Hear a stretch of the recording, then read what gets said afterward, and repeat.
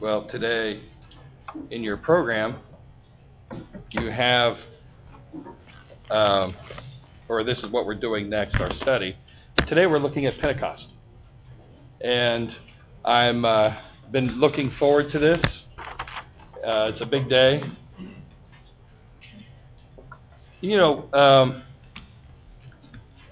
For my family, I can say that it's something that perhaps I may have not taken the time to study what this means. But we're going to take some time today to discuss this event called Pentecost that happened sometime after Jesus' resurrection and also after his ascension to heaven. So in this message, we're going to address a few questions like, what did Jesus actually say to his disciples prior to his leaving? What directions did he give them? Were they, and ultimately we, able to pull off these directions? In addition, it's my hope that we can become more familiar with Scripture in this area than we do. And we'll realize, I think, that we're likely more equipped in our day-to-day Christian living than I think we believe we are. So we're going to need to be equipped because he truly had a very important message for them that clearly translates to us. Actually, one that if taken to heart, I truly believe will impact us, excuse me, and will also impact our neighbors. That's right, our neighbors. If we think about it, he currently is in heaven at the Father's right hand, and he will be there until all of his enemies are made his footstool. So as we put some thought into this, there must be a lot of activity here on earth designed to make that happen. Obviously. This is going to involve us. So let's talk about this today. And let's start with these few questions. So, number one, what is Pentecost? What is it? And how does it, or maybe better put, how do we contribute to this advancement of his kingdom? So these are a couple of good questions to start. So what I want to do is take a moment and reflect in Leviticus. This actually is where this is going to start. So I'm going to read, I'm actually not reading at the moment, I'm going to talk for a minute, we'll get to reading it here in a minute. In Leviticus 23, the Lord spoke to Moses and he gave him a series of what was called feasts of the Lord. These feasts were set aside and were considered to be holy. The words used were holy convocation. A holy convocation would be considered a sacred assembly of people. So keep in mind, God's people were frequently scattered abroad.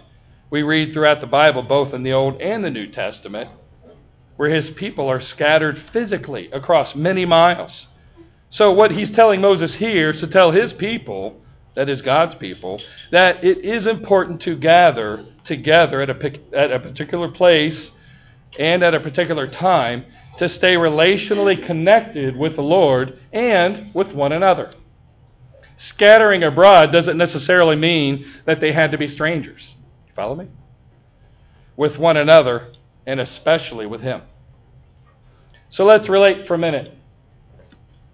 We all have family reunions. We look forward to them. We reconnect. We keep in touch with those that we care for. In a way, we realize a sense of identity, if you're like me, when we do these things. And of course, there's good food, there's good conversation, and good fun.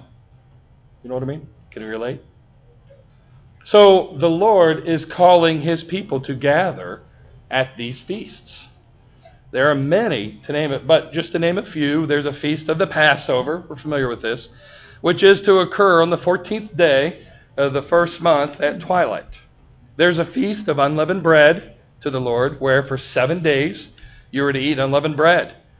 In addition to the gathering of his people, each feast carried a specific purpose. And we're not going to go into the other feasts' purpose. We're only going to cover this one today, the Feast of Weeks, or the Feast of First Fruits, or the Pentecost. So let's pray. Lord, we thank you for this morning. We thank you for this day, this opportunity to take some time just to stop. To stop, hear your word. Lord, to hear from you, our Father, our Lord. And I pray that today we would do just that we would rest and hear your word. You tell us to take upon us your yoke, to come to you. Lord, we're so thankful that here in this room you've actually come to us. So I pray, God, that we would find rest here, that we would hear your word.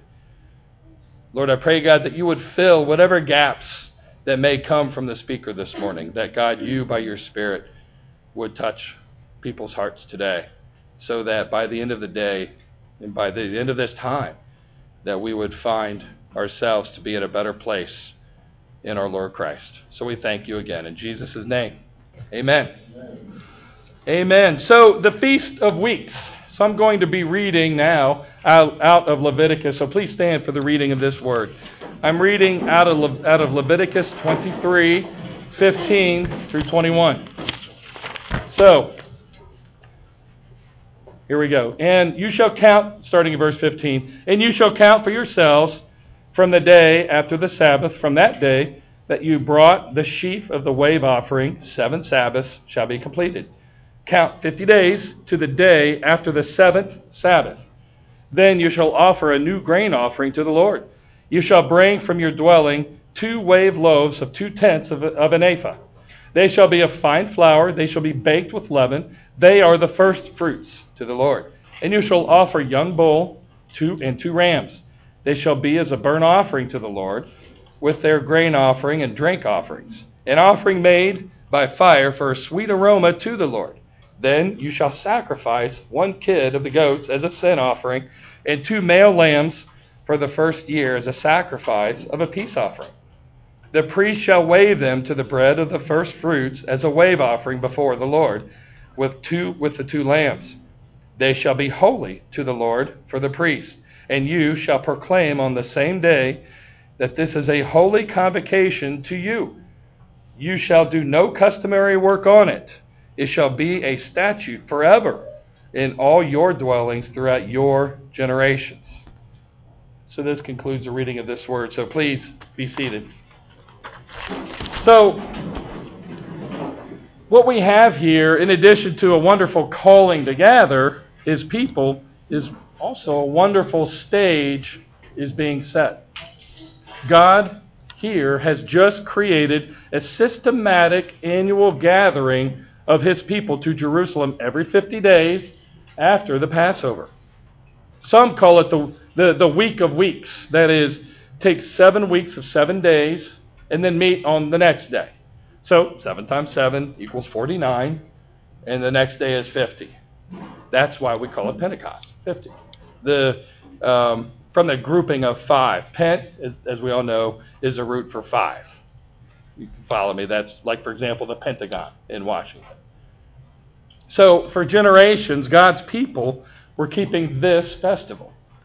They would make the trip from wherever they lived, and they would travel to Jerusalem and would gather, and they would feast together. So who doesn't like a feast? You know, if I saw folks making the journey, and I had no idea where they were going, I would probably ask, where are you going? And will there be any barbecue? I can bring the sweet baby rays. Let me speculate something on this, given that. I bet other folks who weren't His people, quote unquote, His people, saw this and probably did the same.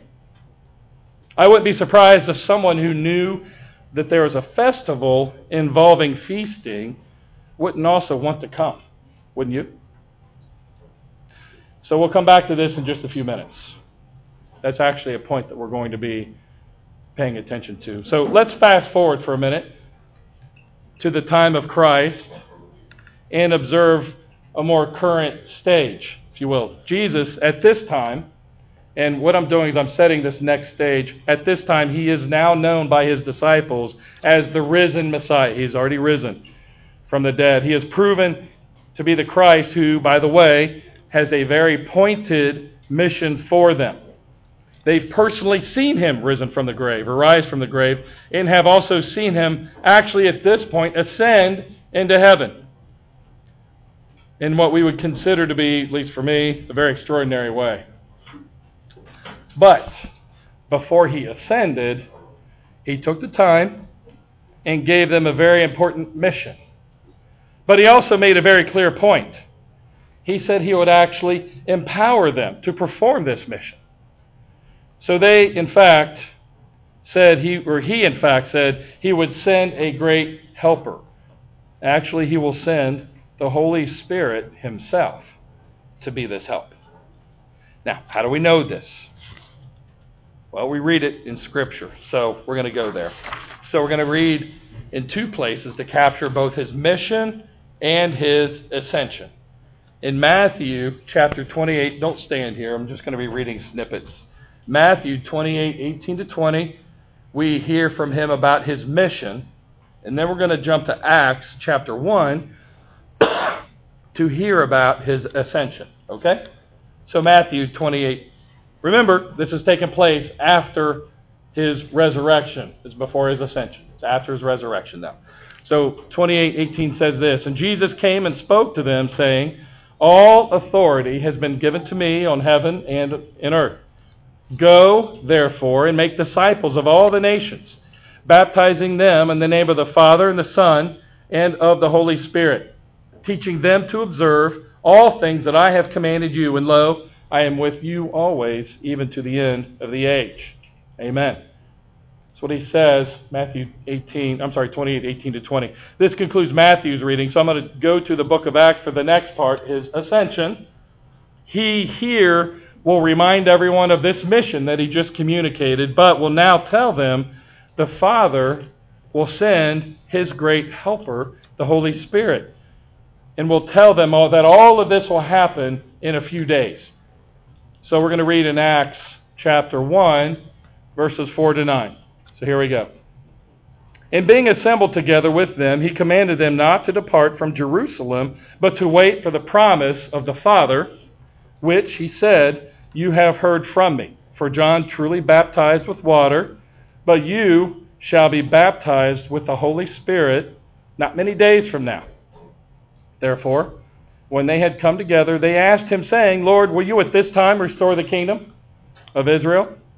And he said to them, "It's not for you to know the times or seasons which the Father has put in his own authority, but you shall receive power when the Holy Spirit has come upon you. And you shall be my witnesses, or witnesses to me, in Jerusalem, and in all Judea, and Samaria, and to the end of the earth."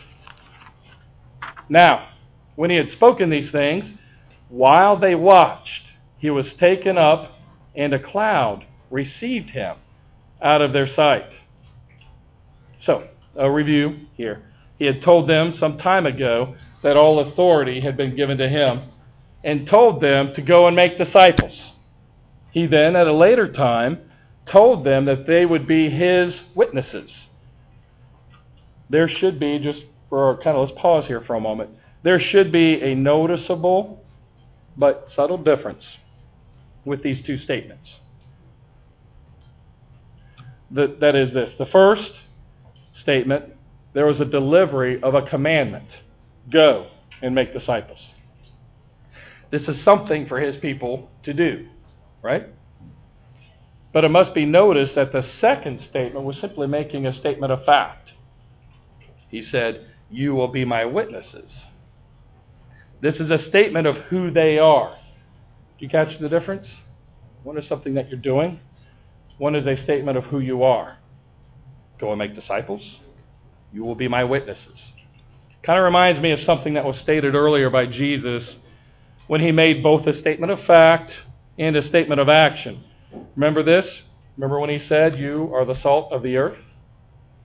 Let's remember together for a moment in Matthew.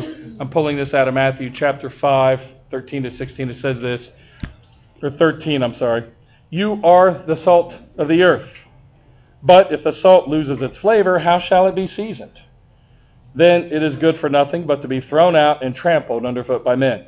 Okay, so we read where he told his people that they were salt. But they're supposed to do something with their saltiness. Right? So I know that salt is added to food, and when it is added to food, it gives the food more flavor. Now, salt isn't necessarily inventing the flavor, right? But it's bringing more flavor. You follow? I don't know of anyone who would like to buy a bag of unsalted potato chips. Any hands for that one? If so, we're going to point you out. Unsalted chips? It's crazy. I'm just saying that's craziness. We're going to talk afterward. Add salt to about anything, and whatever that thing is, it will carry more flavor, and it will be better. To bring this illustration for a moment back to his statement in Matthew and Acts, they were to be witnesses who would make disciples of the nations. Are you tracking here? Salt equals witnesses. Adding flavor, or being salty, equals making disciples of the nations. Does that make sense? I'm going to say this one more time. They were to be witnesses who would make disciples. We are to be salt. That's adding flavor. Or we are witnesses that are making disciples. Do you follow that difference? Got to pause. This is a big job. This isn't small. This is important. There's a lot that's going on here. Let's take a second to relate. Of course, the task can sound large. And what it's going to do, it's going to make me ask a series of questions. Tell me if you can relate here. But I'm just me. How could all of this happen? I'm just me. How does a person conjure up saltiness? How do I conjure up saltiness? Or in this context, how does a person become a witness? We've been told this, but how does this happen? Do we hold our breath the right way? Or work real hard? Or stand on our right foot the correct way while holding our breath? Do we work harder than anyone else? And on and on. You sense, how can that happen? So when we look at ourselves and what we can do, just like them, it can drive us to ask these kinds of questions. How can I be an effective witness? And how am I to make disciples? How can I get this done for him? He just told me to do it, and I don't know how. Can you relate? So let's begin to get to the answer. We'll start by going back to the disciples. Keep in mind, Jesus has just left them. They saw him ascend out of their sight. He's gone now. So don't misunderstand, though. They weren't despondent. They weren't scared here. They had just seen him do things that only God himself can do. He just rose from the dead, and he ascended into heaven. That's pretty powerful. But that doesn't mean they knew what came next. You follow? They don't necessarily have the answers to this point as to how these things can be carried out. But they did have faith in him. And he said, wait. Right. So they waited. That was step number one. Very important. They listened and they obeyed. So what happened next after they did this? Well, we're going to jump to Acts chapter 2. And I'm going to read 2 through 13. We're at this feast now, right? Here's our stage. They're at the feast of the Pentecost. When the day of Pentecost had fully come, they were all with one accord in one place. And suddenly there came a sound from heaven, as of a rushing mighty wind, and filled the whole house where they were sitting. Then there appeared to them divided tongues as of fire, and one sat upon each of them. And they were all filled with the Holy Spirit and began to speak with other tongues as the Spirit gave them utterance. And they were dwelling in Jerusalem, Jews, devout men from every nation under heaven. And when this sound occurred, the multitude came together and were confused, because everyone heard them speak in their own language. They were all amazed and marveled, saying to one another, "Look, are not these who speak Galileans? And how is it that we hear each in our own language in which we were born? Parthians and Medes and Elamites, those dwelling in Mesopotamia, Judea, Cappadocia, Pontus and Asia, Phrygia, Pamphylia, Egypt, and parts of Libya adjoining Cyrene. Visitors from both Rome, both Jews and proselytes, Cretans and Arabs. We hear them speaking in our own tongues the wonderful works of God. So they were all amazed and perplexed, saying to one another, whatever could this mean? Others, mocking, said, they are full of new wine. Galileans speaking various languages. So now we're starting to arrive at the main point. In comes the beginning of some of these answers to these questions that we've been asked, or been asking this morning. That is, how are we to be effective witnesses, and how are we to make disciples? So let's take a few minutes here to discuss this. By the way, let's not forget where this began. They waited. They listened. And they obeyed. The 50th day has been completed for the appointed festival. The day of Pentecost had arrived. The disciples, in obeying their Lord, had waited and were still there. In comes something new to be heard and seen. So this is what happens next. The sound of a mighty wind came to them. So let's think about that for a moment. A mighty wind. Anyone ever heard what a mighty wind sounds like? Picture maybe a major wind storm, maybe a thunderstorm with strong winds, maybe a tornado. I know some folks who are here today that can attest to this type of sound. I hear there is no mistake or no confusion about it. I don't know of anybody who can say, I didn't notice that tornado. I hear it sounds like a freight train. I'm looking, yep. So in this room, I know there is no doubt that a very noticeable and strong wind became present. So in their room, there was a strong wind, very noticeable, right? So where did this come from? Where did this wind come from? Well, that's a good question. But you know, Jesus actually gave us a hint about this in an earlier conversation with someone we've all heard about. So we're going to take a short trip to John, chapter 3. So here we're going to get to both the answers to this question, and we're also going to observe a very important application for us all today from this little quick jaunt to John chapter 3. So John chapter 3, starting in verse 1, says this: There was a man of the Pharisees named Nicodemus, a ruler of the Jews. This man came to Jesus by night and said to him, Rabbi, we know you are a teacher come from God. For no one can do these signs that you do unless God is with him. Jesus answered and said to him, Most assuredly I say to you, unless one is born again, he cannot see the kingdom of God. Nicodemus said to him, How can a man be born when he is old? Can he enter a second time into his mother's womb and be born? Jesus answered, Most assuredly I say to you, unless one is born of water and the Spirit, he cannot enter the kingdom of God. That which is born of flesh is flesh, and that which is born of spirit is spirit. Do not marvel that I said to you, you must be born again. The wind blows where it wishes, and you hear the sound of it, but cannot tell where it comes from or where it goes. So is everyone who is born of the Spirit. So, we read here, God's Spirit comes in like a wind. We can't see where he's been, and we can't see where he will go, but we can know when he's arrived. So work with me for a moment.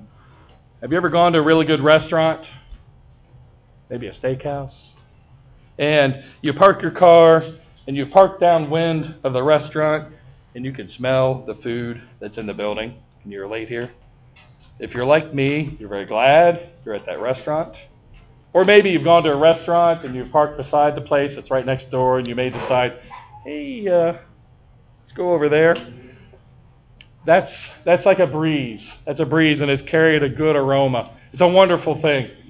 You follow? This actually, believe it or not, this little example relates. So Jesus here, he had officially arrived. The Holy Spirit had officially arrived at Pentecost, right at the appointed time and place. He came in like a mighty wind and impacted all of God's people right then and right there. They were at this feast, and all of a sudden they were filled with something other than food. They were filled with His Holy Spirit. We could say that at this point, perhaps all of those in that room suddenly became salty, or they had become effective witnesses. Right? We might be able to say that. I would say that everyone in that room experienced a sudden major change in who they were.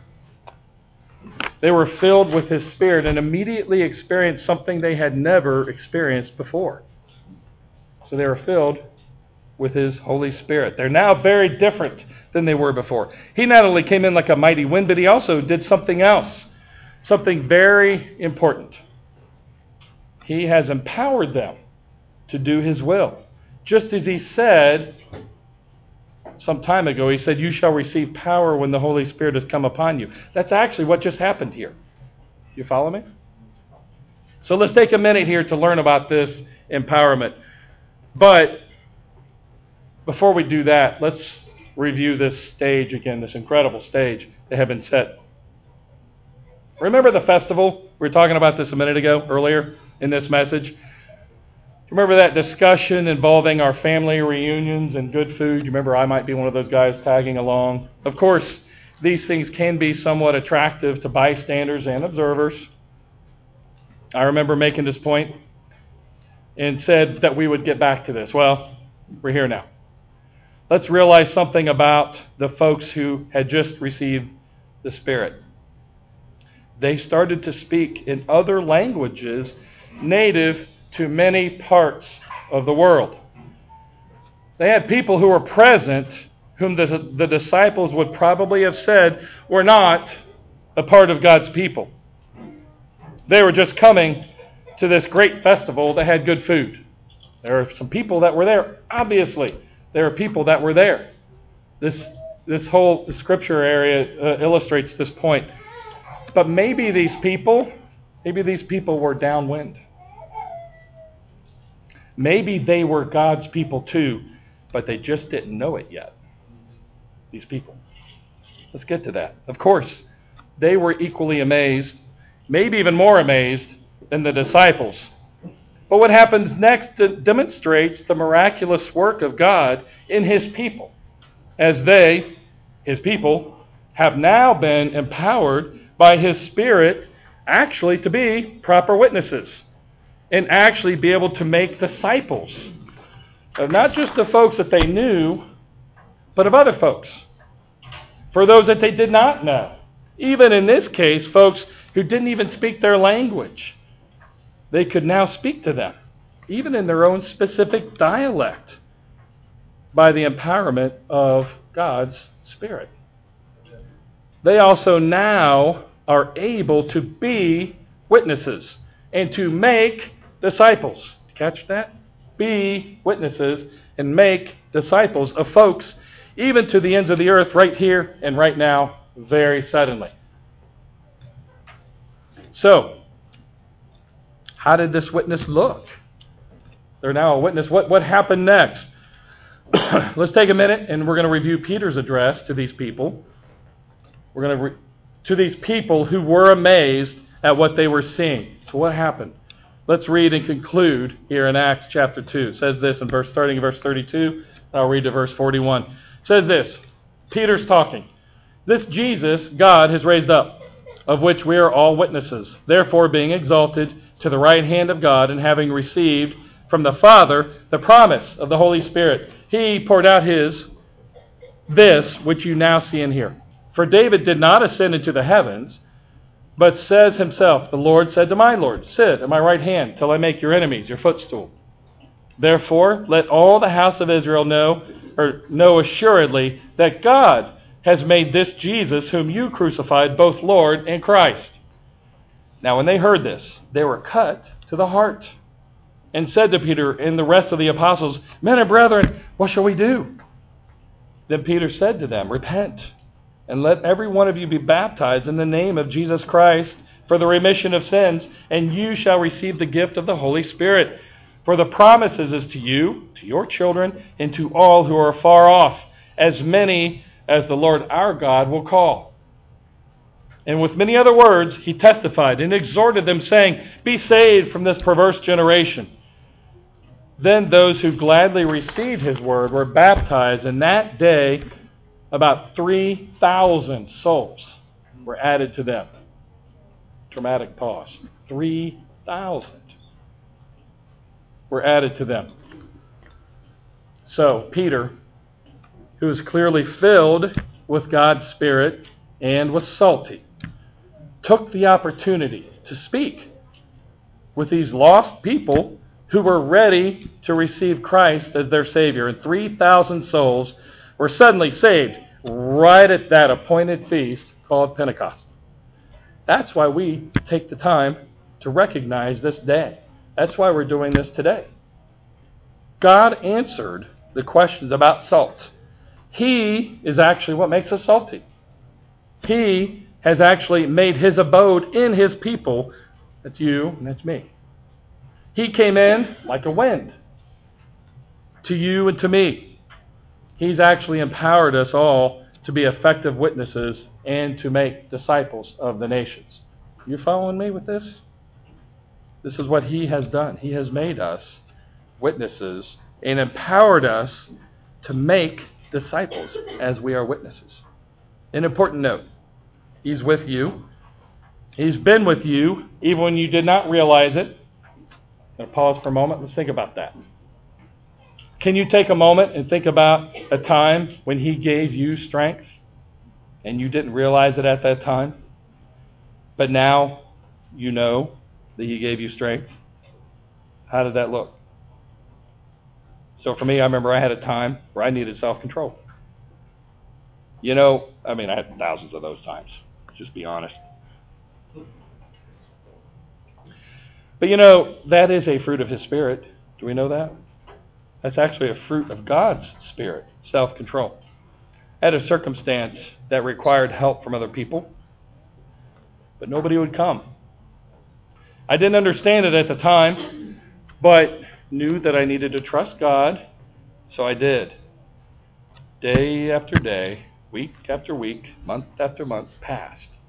And actually the matter continued to worsen. So, having self-control that was needed at that time was actually providing a witness. That was providing a witness. It's a fruit of the Spirit. He was clearly giving strength. I did not know it at the time. So regardless of the outcome here, I know that everything has been comfortably in his hands, and I know that he was with me. So I reflect back, I know it now. By the way, of course, he did send help, and in ways that to some degrees exceeded my expectation. And that matters, to be sure. But no matter what the outcome, I knew that he was with me. And he was giving me strength. Can you guys relate to that?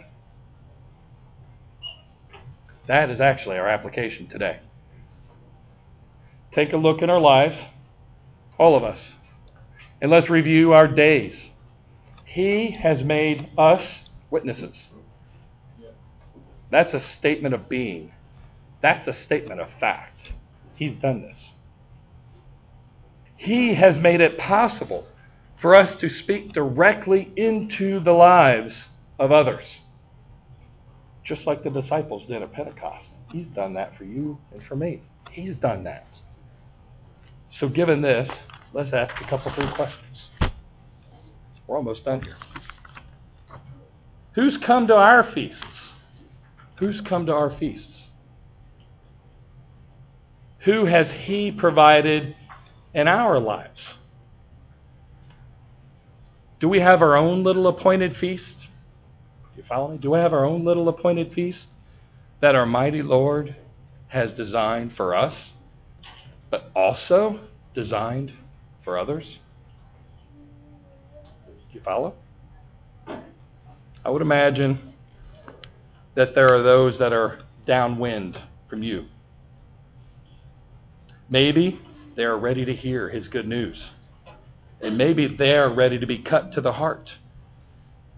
Maybe they are actually just like you and me and our brothers and sisters of Christ who will be your future disciple, but they don't know it yet. You follow that? You know, when you do this, you will be filling His great commandment. You'll be fulfilling His great commission. Let's pray. Lord, we're so glad that you make appointments. We're so glad that you made an appointment with us. Each of us, everybody in this room has been able to experience an appointment with you. I'm so glad for that. And I'm glad, God, that you've done that for all who are in this world. You've gathered people in our lives today and tomorrow, and you had them there yesterday. But they were also appointments. And we know, Lord, that you, like the wind, move. I don't see where, I don't see how, but I know it when it happens.